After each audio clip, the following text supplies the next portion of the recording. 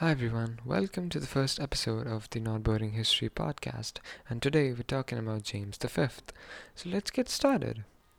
James was a Scottish lad, quite a mad one in fact. But could he be blamed really? I mean, the poor guy was made king at the grand age of 1, the time when kids conventionally learn how to poop, or walk for that matter. I don't know, I'm not an expert in baby studies, but he lived quite a life, let me tell you, so let's get started. The boring details first though, sorry. He was born on April 10, 1512 in Linlithgow, Scotland, and reigned over the Scots from 1513 to 1542. He inherited the throne from his father, James IV. Now for some interesting stuff.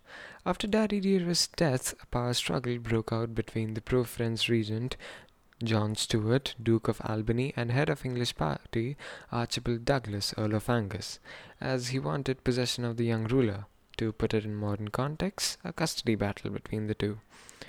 Matters complicated when Margaret Tudor, his mom, switched alliances from Angus to Albany.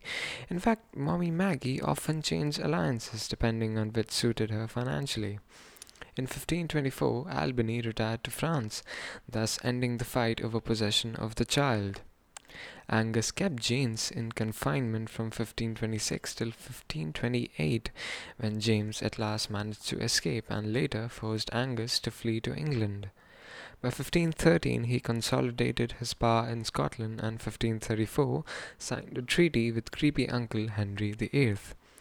However, he went behind his uncle's back and married Mary of Lorraine, thus allying with France against England, and as you can imagine, Henry Chap wasn't too pleased about that. Meanwhile, in Scotland, James played bagpipes, wore kilts, and instituted a reign of terror, not necessarily in that order.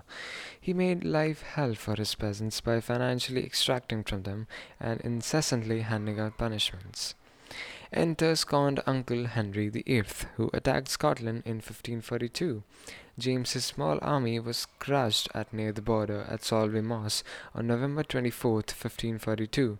This military disaster broke James's heart and his sanity, and he suffered a mental breakdown. He died a week after his daughter's birth, Mary Tudor. Yeah, you heard that right. Mary, Queen of Scots fame, his only surviving legitimate child. Now, you must have heard me use the term legitimate child. That's because he had around 9 illegitimate children, namely one John Stuart, one Jean Stuart, one Margaret Stuart, one Adam Stuart, 2 Robert Stuarts, and 3 James Stuarts. A lot of children. He also fathered some children who died in infancy, and their number is still debated.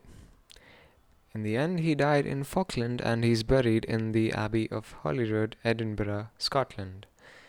Yeah, quite a life. Okay, that's all for this episode, folks. Follow me on Instagram and Twitter for episode announcement and some extra stuff. Hasta you back, as the Scots say, and I'll see you all in the next one. Bye now.